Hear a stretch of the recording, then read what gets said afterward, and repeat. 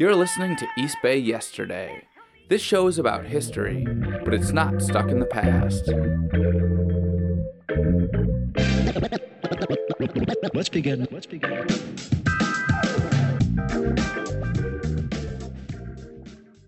Hi everybody, Liam here. A few years ago, I did an episode about the rise of the KKK in the East Bay. That happened back in the 1920s. When my story came out, President Trump had just taken office. So it seemed like a good time to explore what happens when white supremacists gain power. Looking back at my episode, now that Trump's out of office, some of the historical parallels held up pretty well.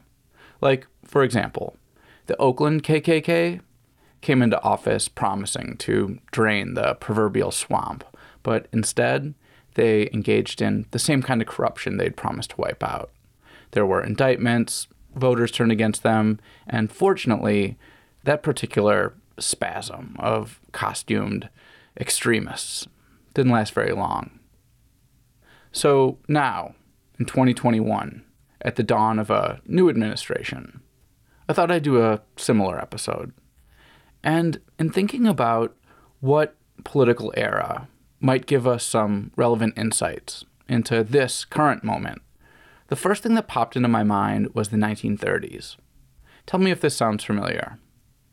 Under a Republican-dominated government, wealth inequality skyrockets. Then the whole economy implodes. Millions lose jobs, homeless camps pop up everywhere, and the future of America as a unified nation is in serious doubt. This, of course, was the Great Depression. When Franklin Delano Roosevelt, a Democrat, became the new president in 1933, he quickly got to work undoing the damage caused by his predecessors. His administration reined in Wall Street and regulated banks and created Social Security and lots of other stuff too. But what I'm going to focus on today is the New Deal and its legacy here in the East Bay. The New Deal was a collection of programs like the Works Progress Administration, WPA, and Public Works Administration, PWA, that put millions and millions of people back to work. These programs played a role in building sidewalks, roads, sewers, airports, parks, schools, rec centers, the original Caldecott Tunnel, the Bay Bridge, the Alameda County Courthouse. They also paid artists to create murals and plays. They funded scholars researching music history, for example. They created museum exhibitions, and much, much more. Okay, if this sounds like a lot, it was. And don't worry, I'm not going to try to cover it all in an hour. But I'm curious about how the American government was able to pull this off, and if something like it could ever happen again. So for this hour, I'll be talking with Gray Breckin and Harvey Smith, who have both worked for many years on the Living New Deal.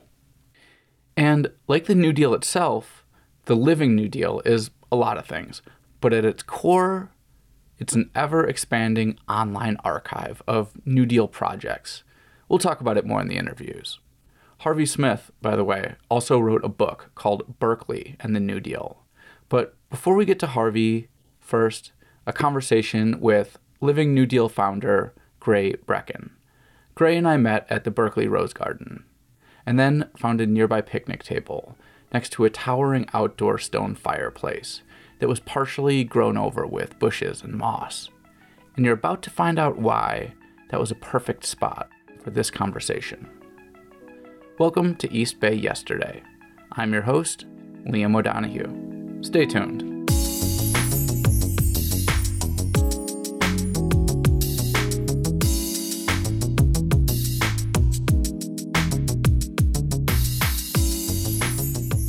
I got interested in the New Deal, I should say in one of the agencies of the New Deal, when I was an undergraduate here at UC Berkeley in the late 60s. And I discovered the Rose Garden. There's a bronze plaque in the Rose Garden that identifies it as WPA. And I would come up here like so many people at that time to watch sunsets and to just bathe in the beauty of the place. And I always wondered, well, why would the federal government go to so much trouble to create something simply because it's beautiful. So there's a great story in that. And it turns out, of course, that it was doing this all over the country. The Berkeley Rose Garden is just one of many that were built at that time by the WPA and other agencies. Oakland has one as well, too. San Jose's got one. They were very popular at that time. But aesthetics were extremely important to the New Dealers. And the idea of the New Deal, well, it was a radical shift in how Americans viewed their government, and the government viewed them, because prior to that, the idea was that the government, particularly the federal government, should have as little to do in our lives as possible, rugged individualism, etc.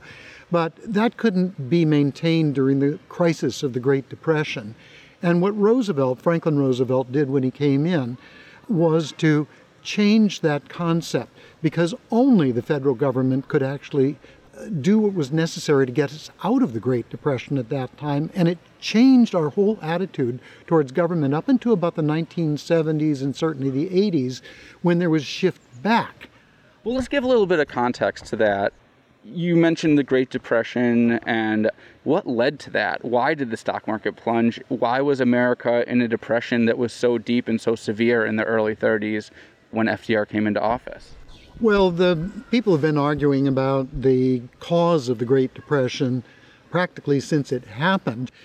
Probably one of the reasons is that people's salaries just hadn't kept up with the increase in production at that time, as well as just rampant speculation, which had sort of blown this gigantic stock bubble at the same time. But people simply couldn't buy the stuff that the factories were producing. So that contributed to it. And then the stock market crashed in the fall of 1929. And the cruelty of the Great Depression was that the market kept lurching down, so that every time it looked like it was starting to recover, people would put their money into the market, and then it would lurch down farther, and they would lose everything. Because remember, there's no social safety net at that time. That all comes with the New Deal. Mm-hmm. So if you happen to have your life savings in a bank and it went under, as so many banks were doing at the time that Roosevelt came in, then you'd lose everything. So the market kept going down, and by 1933, when Roosevelt came into office, it was just terrible. As he came into office, the banks were going down like dominoes, and a quarter of Americans were out of work. The proportion of African Americans was much higher than that. Among youth, it was very high. Eleanor Roosevelt said that she lived in terror that we were losing an entire generation of young people. They had to be reconnected to society. It's very much like now. You were having all the pathologies of poverty, including, they were very concerned about juvenile delinquency, which was a major problem. Crime was on the rise. Everything we're seeing now was happening at that time. In some ways, today is even worse, because there were great homeless encampments at that time called Hoovervilles. But I've looked at those photographs, and the Hoovervilles were not nearly as bad as the ones we see now sprouting up all over the place. Yeah, and I know that one of the economic dynamics sort of leading into the Great Depression was an economy defined by extreme wealth inequality, which of course is something else that we're seeing right now. And sorry, was there something you just wanted to jump in and say there? No, that was another cause for the Great Depression, of course. There was a tremendous concentration of wealth at the top, but not enough middle class actually to keep the economy going. It was like it was running out of gas. The wealthy actually were, well, at first they didn't believe it was so bad, because just like now, they lived in a bubble of privilege, and they were totally insulated from what was happening. One of Roosevelt's best friends was a man named Cornelius Vanderbilt III. He left a wonderful memoir called Farewell to Fifth Avenue about how he left his class. And Cornelius actually drove across the country several times picking up hitchhikers so that he was a journalist, so that he could learn what they were experiencing, take the pulse of the country. And he said he would go to his clubs, those very exclusive clubs in New York City and Newport, Rhode Island, and talk to people. And his class didn't believe it was happening until Roosevelt was about to come in, and they realized oh, we're on the verge of a revolution or a civil war. And then they began retreating to Newport and their country homes, Jekyll Island and various places, and forting up, hoarding food and stockpiling weapons because they were really afraid that the guillotines were being sharpened for them. I know one of the first major programs to get off the ground was the CCC. Can you explain what that stands for? And let's talk about the impact that the CCC had in the East Bay here. The Civilian Conservation Corps was Roosevelt's own idea, and it was the most popular of all the alphabet soup agencies. It was simple, actually, but incredibly effective.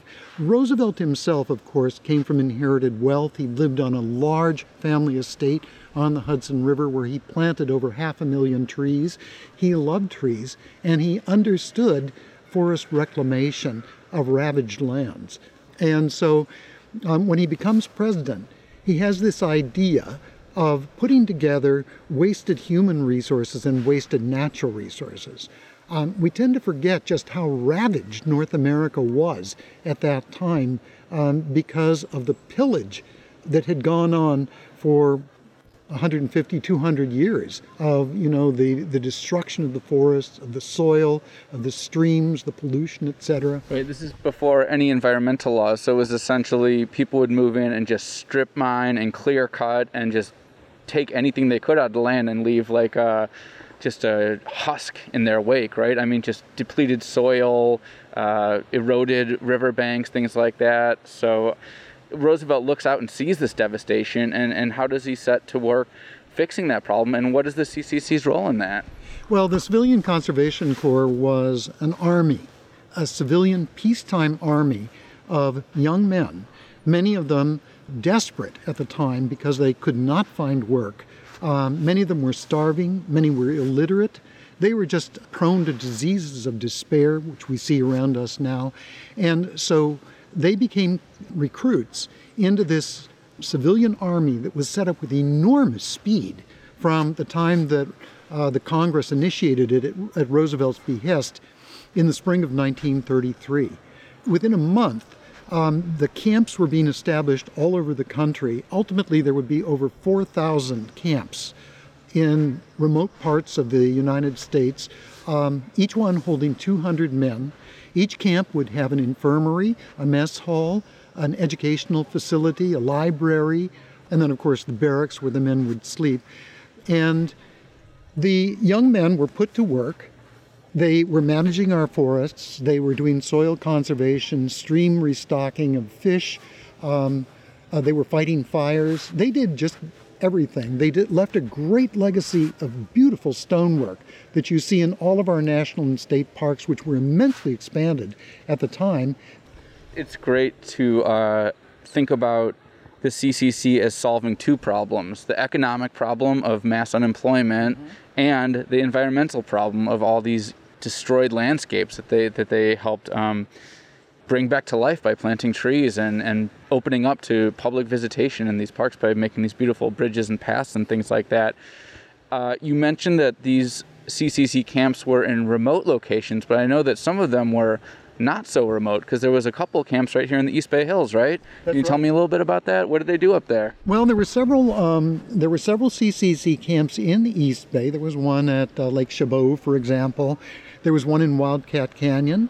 And the one that we're really interested in is there was a small camp in Strawberry Canyon above UC, where the botanical garden is, which they largely created. It's where the parking lot is now. And I think there was one in Oakland too, right, where Redwood Regional Park is now, I believe. There was one there too. Right. Yeah.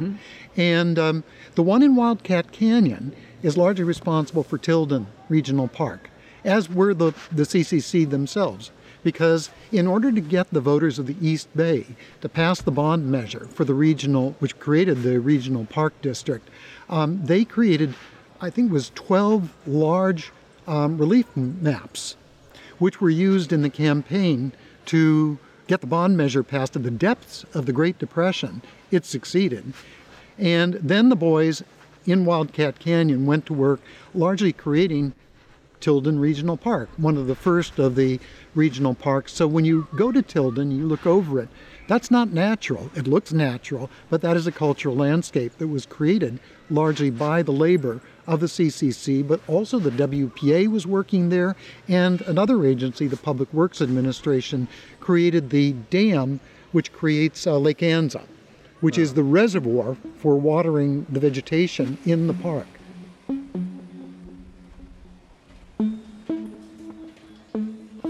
There's a myth that the CCC was racially segregated right from the get-go. That's not true, actually. It was at least partially integrated, and there's a wonderful book on this by Olin Cole Jr. called The African American Experience in the CCC.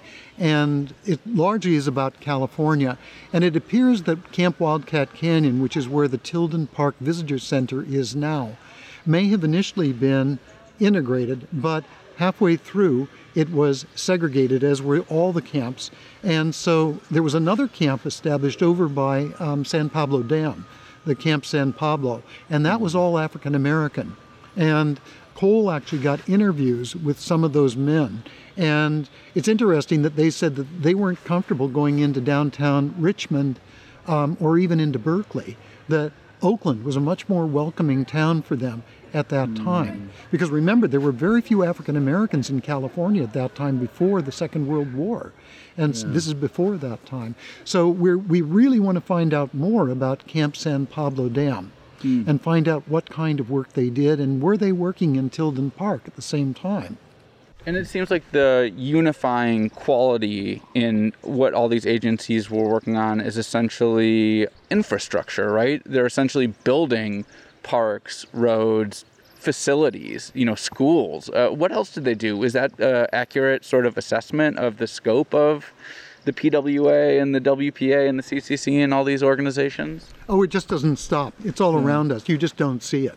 Yeah. It's this invisible, well, I call it a lost civilization that we're uncovering. The Living New Deal is uncovering it.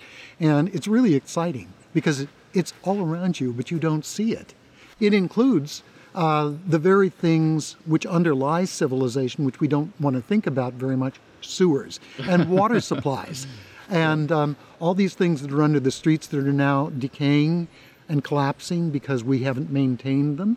So it's our airports, it's city halls, it's, as you say, roads, thousands of miles of roads. And this includes in some of the rural areas of the country that vote very reactionary. The Trump parts of the country, they have no idea that they're driving on roads built by the WPA as farm-to-market roads so that the farmers can get their produce, and that much of their power is actually provided to them by lines that were strung by the Rural Electrification Agency, another New Deal agency, because the private power companies wouldn't do it. So not profitable enough, huh? No, no. Our parks, our zoos, and it just doesn't stop. It's just everywhere. And so one of the things we want to do is to give those people credit, as well as understand that this actually worked and that we abandoned it starting in the 1970s and 80s. And we're really paying the price now, because all of this infrastructure which was put in, which in fact undergirded the enormous prosperity of the country after the Second World War, we just decided we weren't going to maintain it anymore because of tax cuts and everything. And now the United States is looking more and more like a third world country because of that.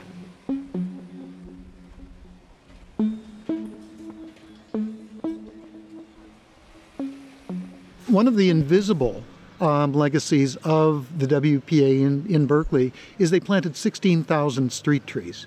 So when you drive down some of Berkeley's streets and you see them overarched by these large trees, they're 80 years old, and they were planted by the WPA, but of course there's no marker, so you have no idea that these things which give such grace and beauty to the streets in Berkeley were done at that time. About 20 years ago, Gray Breckin wrote a book about the development of California called Imperial San Francisco, Urban Power, Earthly Ruin.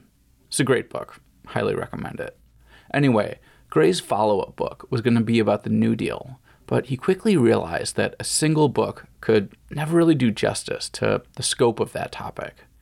That's when the Living New Deal was born. Now, there's volunteer researchers all over the country working on expanding the Living New Deal's website, which includes information on more than 16,000 New Deal projects. And they also do tours, lectures, exhibitions, all that good stuff. You can check it all out at livingnewdeal.org. But for now, here's Gray Breckin again, talking about how all this got started on a road trip that he took with a photographer. We decided that we would drive around California and look for WPA sites. And I thought, of course, well, all the records would be back in Washington, D.C. because it was all about centralization. That's not true. It was very decentralized, and the records are either poor, or they've been destroyed, or they were never kept. So this is kind of a mystery that you're trying to solve then. It is. The rediscoveries is like, as I said, a lost civilization that was forgotten and buried in the jungle, and we're unearthing it. So you're using that as a metaphor, but like literally some of these projects were grown over with trees and bushes and have, recently been physically unearthed, right? Even? Oh, it's happening all the time. We're sitting next to a gigantic stone fireplace here in Codornices Park, which is almost certainly WPA, but of course there's no marker to identify it. But look at the stonework on that thing. It's just masterful. And so the WPA men, if they weren't experienced in stonework, they would be taught by local men how to do it. And you can see the results all around us, as you can in the Rose Garden. So it invigorates people who become involved in our project, because everywhere you go, you suddenly start seeing the landscape in a different way. In your experience, looking out and discovering all these different WPA and CCC and PWA projects in the East Bay, were there any that you came across that really stood out to you, that kind of blew your mind, or that you're particularly fond of? Especially since these are the types of things that theoretically, the listeners of this program can go out and see for themselves. Yes. There's so many things, it's difficult to pick anything out. I like small things like, there's a little amphitheater in John Hinkle Park in North Berkeley. And Cal Shakespeare used to do their performances there before they got too big and moved over to Orinda.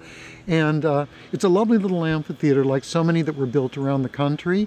And you can see that it was built out of recycled concrete, probably from paving that they tore up as they were improving the streets. The same is true at the Berkeley Rose Garden. It's not mostly made out of stone. It's made from recycled concrete. It was an economy of means. They used what was at hand to reduce the cost of the materials which the city itself had to pay for.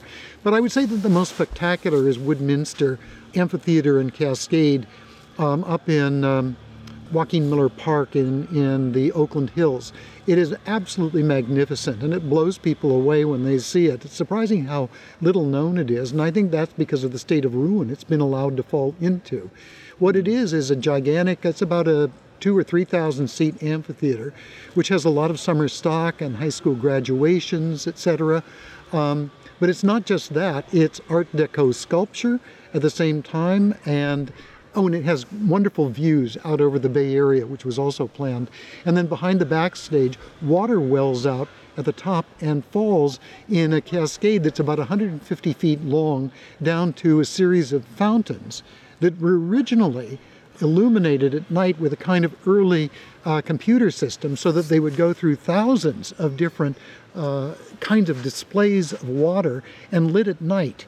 With changing colors, so that this went up at the same time that the Treasure Island World's Fair was going on out in the Bay, which is another WPA, PWA project. And so you could see both of these things. It must have been spectacular at the time.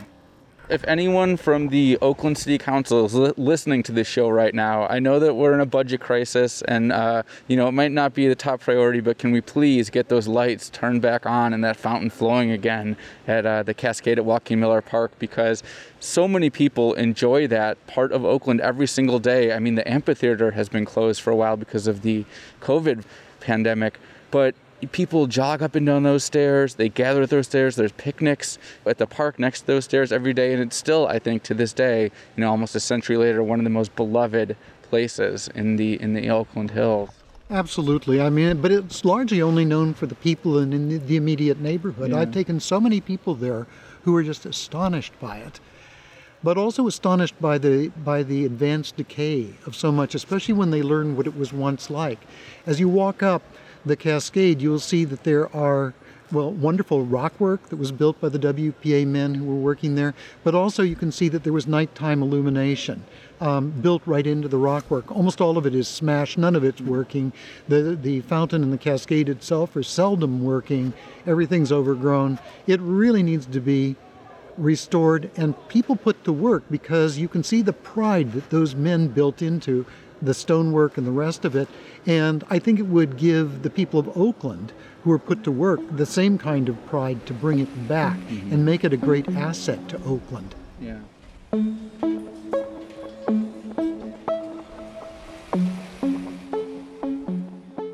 Really good stonework is a point of pride by the people who do it. We have accounts from CCC boys later on in their lives who would go back to the national parks and state parks and everything to show their families the work that they had done 50, 60 years ago. They'd run their hands along it and say, I did this. Point of pride. And those oral histories show how happy the CCC made them. They would often say, this was the happiest period of my life, and it set me up for success later on in life because it gave me skills, but it gave me pride and self-esteem, which I'd lost at the time. In a way, this conversation is very inspirational, because looking back, we can see what our government is capable of when there is the political will and determination to use public money for public projects that are going to serve millions of people for generations and generations. We are sitting here in a park that is part of that legacy. I go hiking constantly throughout the East Bay Hills and see things like the Cascade and these trails and these structures that were built during this era. And the reason why this conversation, besides being inspirational, is also very frustrating is because since then, just thinking back through my lifetime, there was the Great Recession 10 years ago. With the right political will, we could have had a New Deal. We could have had a new CCC, but instead, hundreds of billions of dollars gets shoved into the pockets of the Wall Street bankers who caused these, problems in the first place, and other programs that benefit relatively few people. And what is the legacy of those bailouts? What is the legacy of those hundreds of billions of dollars of taxpayer money going to, quote unquote, restore the economy? It's like there's two ways to deal with these problems, and it just seems like for so long we've forgot the lessons of the New Deal, which is not only can you use public money to solve problems in the short term, but you can use public money to create solutions that are going to serve the country for generations and generations to come. I'm really glad you brought that up, because I like to talk about what I call the lost ethical language of New Deal public works. What are these artifacts trying to tell us about a value system that's very different from the one that we've become used to and we've been indoctrinated with? And one of the central concepts of the New Deal is self-esteem. How do you give people self-esteem when they've lost it through no fault of their own? Self-esteem is so important for not just the individual, but for the society itself. When it's lost, the society begins to fall apart, as do the people who have lost it. So you look at these stone walls and these beautiful buildings and the artworks that are in them, and it was a comprehensive plan to create healthier people and a healthier society. And I think it worked. Eleanor Roosevelt wrote in one of her columns that I have a terror that we are losing an entire generation. And we must make these people, these young people, feel that they actually belong to society and have something to add to it. That's something which has almost entirely been lost. So does it give you hope, or what do you think when you hear rhetoric in the current political context around things like the Green New Deal, or people saying that we need a New Deal? I was pretty pessimistic over the last few years, because as I learn more about the New Deal, I see what stark contrast it is to what we've become used to. And I don't just mean the 4 horrific years of Trump. I mean the liberal administrations that preceded that, including Democratic ones too. And so I think that as an environmentalist, I desperately want to see a new CCC, a federal CCC. But I thought, well, there's very little chance of that happening. But Jerry Brown, in his first administration, actually created a California Conservation Corps modeled on the original federal CCC. And it already exists. It does its work so well and so unobtrusively that most Californians aren't even aware that it exists. So that could be vastly expanded, as it should be, to manage our forests so that so we've got a fighting chance to get these mega blazes that we're seeing now. But with the Biden administration, I'm actually encouraged in a way that I wasn't expecting to be, because he's moving so boldly now to confront these multiple crises that we're in. I was not expecting that at all. And I think that there is actually now a chance for a new CCC to address the crisis of climate change, because he certainly understands it in the way that his predecessors didn't. And he's moving on that. The danger, of course, is the Republicans in the Congress will block him at every turn. But I think that there really is a chance now, and as a matter of fact, just a few days ago, he proposed a civilian climate corps, which would not only do the kind of work that the original CCC did, but also address the challenges of climate change in the many ways that need to be addressed, including, of course, renewable energy, but also so many other things too, and address the problems that the original CCC only partially did, which is racial diversity and gender equity as well too. It has to do that. Just shifting gears back a minute, you were talking about the magnitude of some of these projects, and I think that some of these New Deal projects reshape the Bay Area's landscape in such profound ways that it's almost unimaginable to picture the Bay Area if that hadn't happened. And one example that I'm thinking of is I do these historical boat tours out on the bay, and one of the landmarks that we pass by that I talk about is Treasure Island. Can you talk a little bit about that? I mean, the New Deal wasn't just putting in pathways and building schools, they were actually building entire islands out in the bay. As I said, it was a time that was unhindered by environmental regulations. So they just went ahead and did it. And in many ways, it was very utilitarian approach at that time rather than preservationist. And so in the case of the Bay, the WPA filled in an enormous area off of Millbrae for what becomes SFO. They filled in a lot of land for what becomes the Oakland Airport.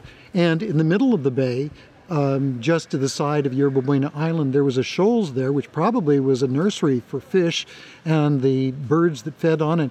And they just went ahead and filled it in and created a 400-acre island. The sweetener on that was they were going to have a World's Fair, but the idea was that after the World's Fair was over, it would become San Francisco's Trans-Pacific Airport for the flights the Pan Am flights that would take off for Asia. And so it was a twofer at that time. And they had this wonderful World's Fair in 1939 and then held over for 1940. That was all New Deal. So all around the Bay, actually, you see these fill projects that were created at that time. But as I say, it was very utilitarian.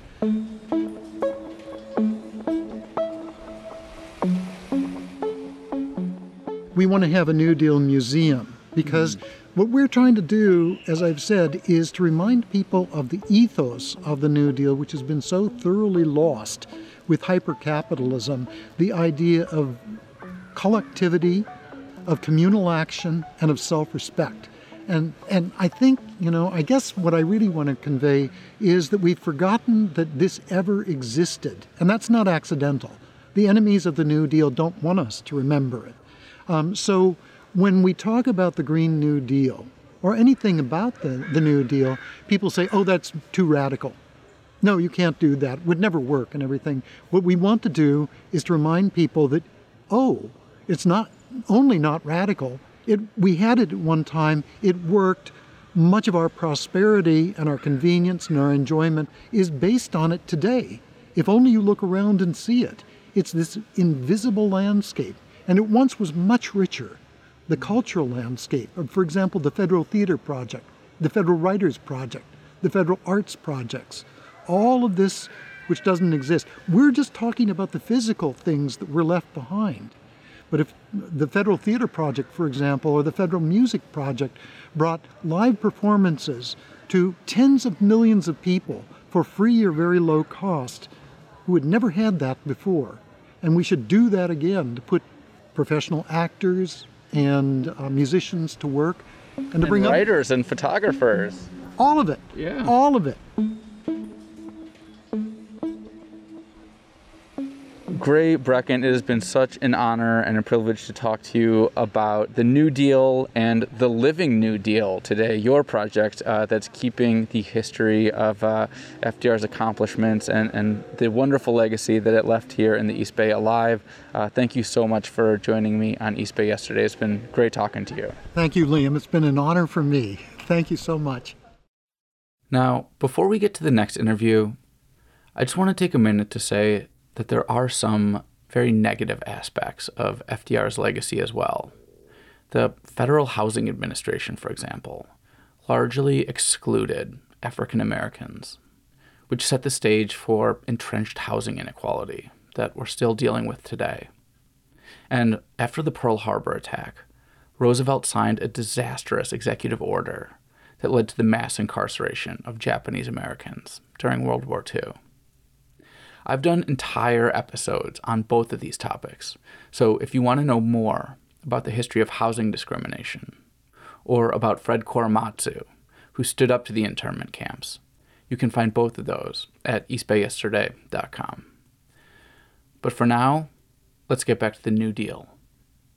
Here's my interview with Harvey Smith, whose book, Berkeley and the New Deal, covers everything from the creation of Aquatic Park to the Berkeley Marina, and even Dorothea Lange, the Berkeley photographer whose images came to define this whole era in the American psyche for decades to come. Stay tuned.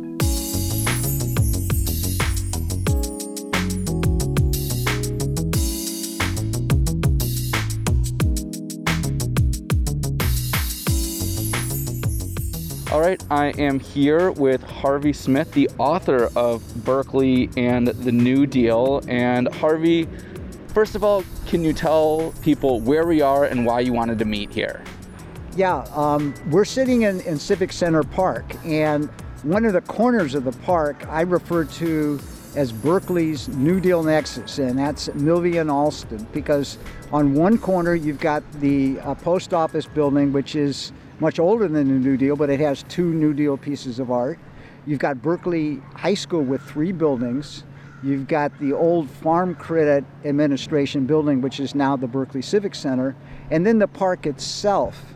And then on the fourth corner is the YMCA, which actually hosted programs for the WPA. So on that one corner here in Berkeley, it represents an array of New Deal programs and projects.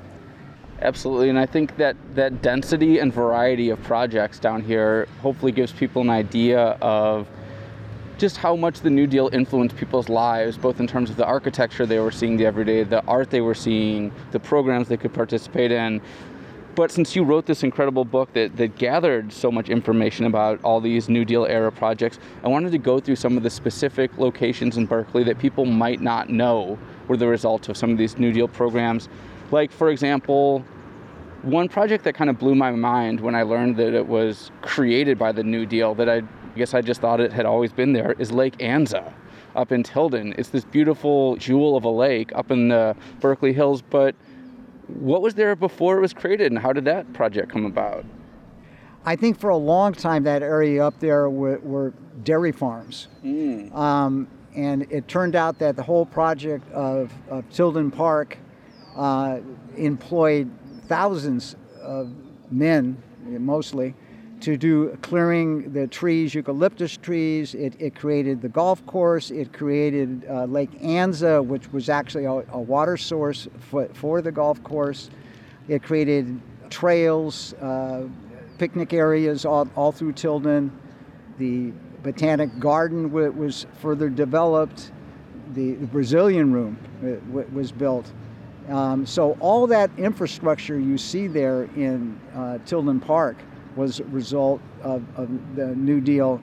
Wow, that brings up so many questions. But first, I just want to reflect on the fact that when I go up into Tilden, I'm walking around, it feels like I'm in nature. It feels like you see the contours of the earth and the trees and the creeks. But so much of that landscape was essentially man-made or sculpted through these programs. And it just is a good reminder that a lot of the things we see aren't what they first appear to be, that this nature was very intentional. Like you said, it had been dairy farms. And I know for thousands of years before that, Ohlone people had managed the land by, for example, burning the grassland seasonally to create the kind of ecosystem that would help their culture thrive. Yeah, there were obviously a lot of changes in the landscape. You look at another similar project was Golden Gate Park, which was sand dunes. And so we radically changed that landscape. If we did it in the 21st century, we'd probably do it differently. Sure we would. Yeah. Well, speaking of the people who worked on the park, you mentioned that there was a camp up there, this CCC camp, hundreds of men, young men, working on building these trails and these structures. And I know this was a program to put people back to work. Of course, this is during the Great Depression. This is both an environmental project, but also an economic stimulus project. Were the people that worked in that camp that were sleeping up there, were they from this area, or were they like busing people in from all over California? How did that employment process work? Did you get put in a camp that was near your house? In some cases, but in a lot of cases, no. There were young men that signed up on the East Coast, and they ended up in Western states, ended up in environments that were far from what they were used to. And so people were recruited from all parts of the country. Sometimes they might have ended up somewhat near where they were from, but a lot of times they were taken far from their homes. I think people are starting to get a sense, probably from our conversation, of the variety of different New Deal projects that happened in Berkeley. We're talking about infrastructure, we're talking about art, even some more ephemeral things like writing and plays were produced here through New Deal projects. How was this money allocated in terms of decision making? How did they decide what projects were going to get funded and what was going to get prioritized? I'm sure that was a sticky process, but can you summarize? Well, the idea was to stimulate the economy, to put people to work. And so the money was available from Washington. Localities applied. And since we're sitting here in Civic Center Park, the way that this worked was that it was a WPA project, but localities was also generally chip in a share. I think it varied, but let's say maybe 25%. And the whole idea for this, though, was actually a vision that went back many decades before the New Deal. And the idea was to create a civic center here in Berkeley. So on one end of the park, you have the old City Hall. It faces a newer building, which is used to be the Farm Credit Administration building, built by the New Deal, and is now the Berkeley Civic Center building. On one side, the south side, you've got Berkeley High School, and on the north side, the major building is the Veterans Building. So this creation of the park made this civic space that is still well used today. It's the site of the weekly farmers market. Many events have taken place here in the park. The Indigenous Peoples Day celebration happens. Yeah, actually, I got hit by a pipe by a pipe wielding white supremacist bashed me in the side during one of the protests here a couple years ago. So I've definitely tasted tear gas in this park and had a lot of memorable experiences. But one thing that's kind of striking me about, as you're describing all these beautiful public buildings and these beautiful pieces of art facing the park, when you sit in it, you can look around and enjoy it, is this is in some ways Berkeley's town square. And when I think about so many other cities, the center of their public space is very commercialized. You go to like Times Square in New York or something like that, or Union Square in San Francisco, and you look around and it's all essentially advertisements and neon signs and stores. And, we have the farmers market here on the weekends, but that's not very obtrusive. And that's a pretty, if we're going to have consumerism, that's a pretty good example of, I think, the right way to do it. But it's just so nice to be here in the center of this park and look around and just be reminded of the investment that our government once made in creating these beautiful civic spaces for the public to enjoy before everything had to be branded and commercialized, and we entered this neoliberal era that we're still living through now. It's, again, important, I think, to have civic spaces for people to realize that functions happen here. So we have the local government functions on two sides of the park. We have an education function on the other, and then our veterans are honored in a building on another side.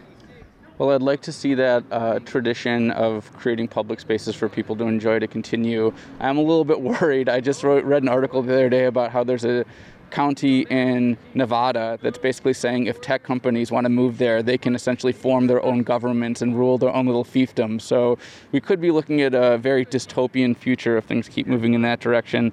But I don't want to speculate because this is a history program. One thing I want to ask is, you're describing this massive impact that the New Deal had on the East Bay. They're building islands in the middle of the bay. They're reshaping the shoreline, creating these giant civic structures, carving up the hills to put in these beautiful parks. What was the public's response back then? When you're looking at contemporary newspaper articles and media coverage, how did people appreciate most of these projects at the time? Was there backlash? Well, there was backlash in the New Deal, but it mainly came from the corporate sector. And I actually have an old Life magazine that did an interesting thing. It polled people about their opinions on the New Deal. And it basically broke down along class lines, so the less income you had, the more you appreciated the New Deal. As you went up in the income levels, there was less appreciation. And obviously, if you were down and out and needed help and got a job with the WPA, you were deeply appreciative. Well, especially if the choice was either getting a job with the WPA or essentially starvation. Yeah, definitely there was deep appreciation for the employment, for being able to get the income. But then when you read people either in the CCC or the WPA, their personal accounts, they were also very proud of what they created. They were proud of the work that they did, and they knew it would be lasting. Absolutely. And I don't want to veer too far away from the local legacy of the New Deal, but I do want to take a step back and just give a little bit of context, because you said these people were riding the rails. There was so much homelessness, and people had nowhere to turn. I want to remind listeners that before the 1930s, there was essentially no social safety net in this country. During the 30s, under FDR, we created Social Security and all kinds of other sort of social welfare programs that kept people from dying in the streets. And so that was really the birth of the idea that the government has some role in taking care of its citizens in some ways. And obviously there's been many decades of backlash to that, and this is a debate we're still having. But I just want to kind of remind people that before the 1930s, there was essentially not much you could do if there wasn't jobs available, because the government wasn't really looking out for you. No, I mean, you were essentially on your own. But you can imagine if the COVID crisis had hit and we had no unemployment insurance, even with all the issues with EDD, eventually that money will come to people. No unemployment insurance, no old age pensions, no safety net. Where would people be? There would be, I mean, we're feeling desperation now, but without those programs that were put in place by the New Deal, it would be many, many times worse at this point. That's just terrifying to contemplate. What got you interested in the New Deal? I'm sure you've been researching it for many, many years. What sparked your interest? Well, it actually started with the 1989 earthquake. And a lot of my working life has been in the East Bay, particularly Oakland, and working with nonprofits. And I was quite aware in Oakland that we had these big pockets of unemployment in West Oakland and East Oakland, and I knew that post 89 there had to be a lot of rebuilding. We had a freeway that collapsed, that needed work on the bridge, a lot of buildings, were... City Hall almost had to get torn down. I think it was a FEMA grant that essentially saved Oakland City Hall. Yes. And so I thought that something clicked in my mind. I remembered some of my history, and I remember, well, my God, during the 1930s, they put people to work. They trained them and put them to work. Couldn't we do something like that now? So I actually did a little legwork, and I talked to, actually at the time, Assemblyman Tom Bates. I talked to other people. A few little things came out of that effort, but not much. And as it turned out, the hiring rate on the major projects was pretty low for the people in Oakland. So it didn't turn out the way I had hoped. However, it piqued my interest, and I started to think, well, where is all this stuff that was created in the 30s? And I naively thought I could go to the architecture library at UC Berkeley, and there would be a big fat book on the shelf, and I'd pull it down and it would all be there. Little did you know you would have to write that book. Yeah, essentially. And so I started to investigate, at first in Berkeley and then to Oakland, and whenever I traveled in different parts of the country, and I started to realize that here was quite a story. Wow. And so how did your real legwork start in terms of finding projects to catalog and sort of centralizing your information? What was the process of tracking things down, and what were the biggest obstacles that you came into contact with as you were trying to amass this body of knowledge? Well, pretty soon I started to discover a few plaques, because some buildings do have plaques. And I just continued my research in libraries and kind of digging around. Local historical societies were always helpful. And I'd run around with actually a camera with film in it, of all things. And then gradually I would discover these incredible projects, like all over the country. And they were astounding. And so finally the dots became connected, and now what the Living New Deal has is this amazing digital map, with thousands of dots on it that mark New Deal projects all over the country, and actually beyond. I mean, there's Hawaii and in the Pacific and Puerto Rico and you name it, And I know the book came out a couple years ago, and you did a series of events and shared a lot of information about this with the community here in the East Bay. What was people's response? Were they surprised to learn about this legacy? Well, I think one of the comments I got a lot was, my God, I've used that park, I've walked by that building all these years, and I never realized it was part of the New Deal.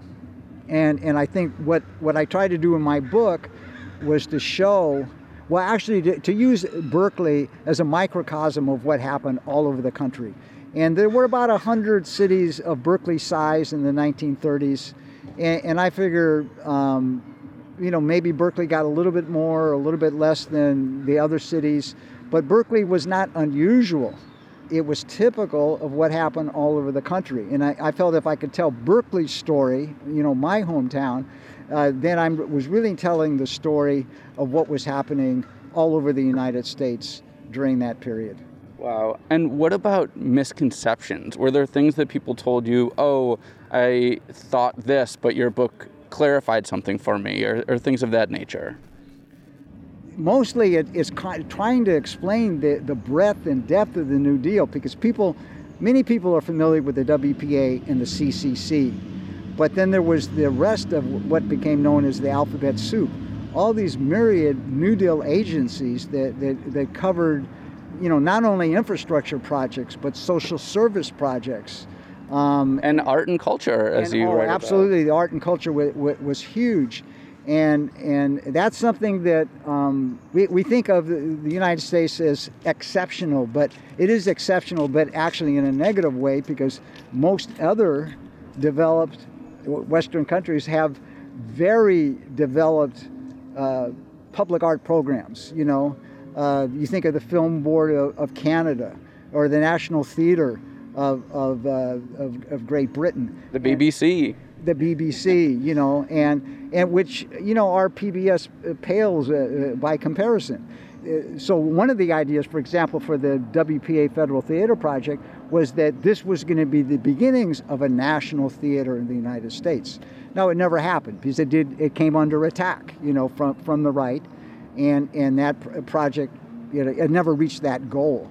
But we, I think, a lot of times lose sight of the fact that it is totally appropriate for the government to support the arts. It enriches our everyday lives. And what would our lives be like if we didn't have these over 1,100 post offices filled with murals? If we didn't have the public art that the New Deal left behind and actually inspired the whole concept of percent for art in public building projects. So it's a lot of concepts that came from the New Deal are with us today and extremely important, and a crazy thing, when you hear from the right, hands off my Social Security, when people, they want to disparage government, but at the same time, they don't realize, well, where did that Social Security actually come from? Well, I mean, we could go down this path. I don't think we need to belabor the point, but not to mention our country spends trillions of dollars every decade on massive weapons that often aren't even used, thank goodness. And then the idea of spending a tiny, tiny, tiny fraction of it on NPR or PBS infuriates them. So it's really about, ideology and priorities. But anyway, kind of speaking of government investment, with your experience of doing this research and living in the world that we live in now, do you think anything like this could ever happen again? Because it seems like there's so many important lessons to learn from the New Deal that our government, especially during times of economic hardship, could replicate. Are you hopeful that we might ever see anything like that again? Well, my hope is that if something positive, and it's difficult to say, but if something positive comes out of the 4 years of Trump, what it is it's taken to logical conclusion the neoliberal approach to public policy, or if you want to call it Reaganism, whatever you want to call it, the trickle-down theory. But we've lived with this for 40 years. And the New Deal, and sometimes I kid and people say, well, what was the New Deal? And I used to say, well, think of now and then think of the opposite. That was the New Deal, and there's a lot of truth in that. Yeah. FDR, Franklin Delano Roosevelt, in 1944 State of the Union address, it became known as the Second Bill of Rights or the Economic Bill of Rights speech. And he posited that every person in the United States should be guaranteed employment, education, housing, and health care. And he made great progress in all those areas, except he was never able to get the health thing through. And I believe that if he would have survived that final term and hadn't died early in the term, that we wouldn't be talking Obamacare or any of that stuff now, that we would have had a national health program established. Wow. So if you can imagine those four areas, that if people were able to get a job, were guaranteed education, and there is a talk again, of really bringing back true, free public education. And look at housing. If you go over the past 40 years, look at the federal housing budget, a decline in every year of the last 40 years. So why are we staring at we can see homeless tents across the park right now. We're surrounded by them. Yeah. And so the point being is, why is this? And if you're younger than 40, you take it as a fact of life that, oh yeah, homeless people have always been on the streets. Well, no, they weren't always on the streets. If our government, starting at the federal level, makes efforts and supports truly affordable housing, this problem goes away. But our focus has been more on the trickle down. If you enrich the people at the top, it's supposed to trickle down. We certainly know now after 40 years that no, trickle down, whether it be in the economy, whether it be in housing, does not work. Yeah. Well, I know you could talk about the New Deal all day, and I'm so grateful to you for sharing your knowledge on this topic. But before we wrap things up, is there anything else, any other big points about the New Deal, especially in terms of its relationship to the East Bay and its legacy here? Any points that you want to make sure we cover today? Well, we've covered a lot of ground, but I just getting back to your earlier question there, the New Deal is possible again. I mean, it's an outlook, it's a direction.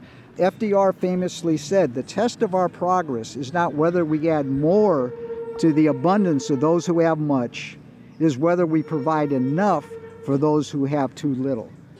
And if you take that quote and turn it on its head, that's what we've had for the past 40 years.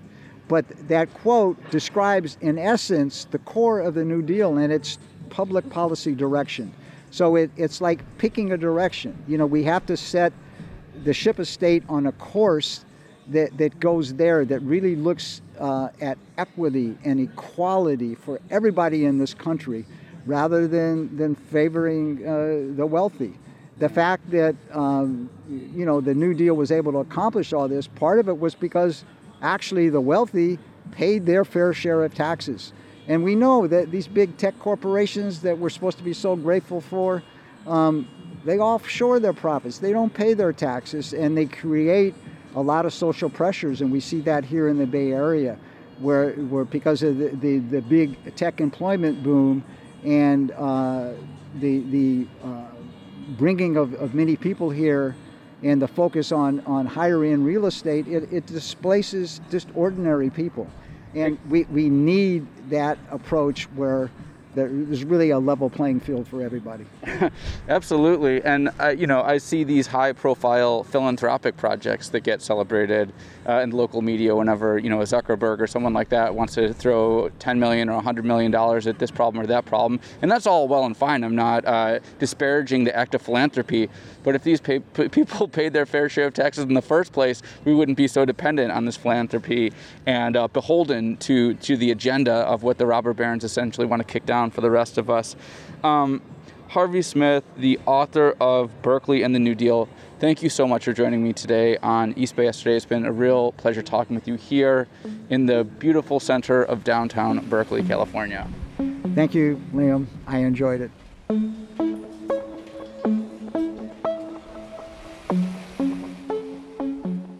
Okay, there's obviously so much more to be said on this topic.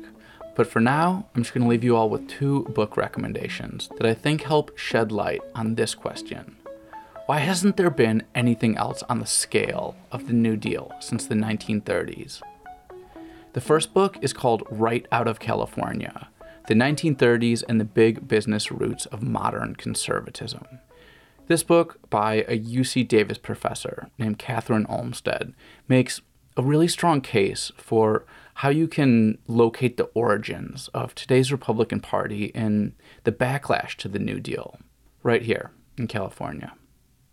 The second book I want to recommend just came out, and it's called The Sum of Us: What Racism Costs Everyone and How We Can Prosper Together. This book, by Heather McGhee, is less directly connected to the New Deal, but here's why I think it's relevant. The theme of this book is about how racial resentment has been used by conservatives to turn people against the idea of projects and programs that benefit the general public. So yeah, both those books, totally worth checking out. Oh, and one last thing. I'd like to raise a toast to FDR for ending prohibition in 1933. Cheers, Frankie.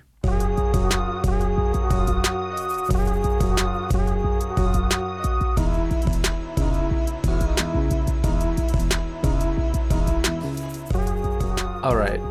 Thank you so much for listening to this episode of East Bay Yesterday. As always, I've been your host, Liam O'Donoghue.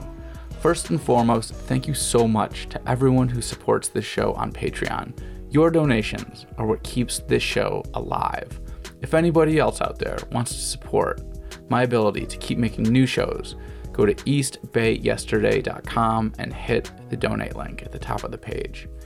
If you can't afford to support, or you just want to show some extra love, you can spread the word about East Bay Yesterday. I'm on Facebook, Twitter, and Instagram. Make sure to tag me if you give the show a shout out. That would be awesome. The original music for this episode came from Oakland's very own Justin Lee. Thank you, Justin. The theme song music came from Anatech. Thanks again for listening. I'll be back soon with more episodes of East Bay Yesterday.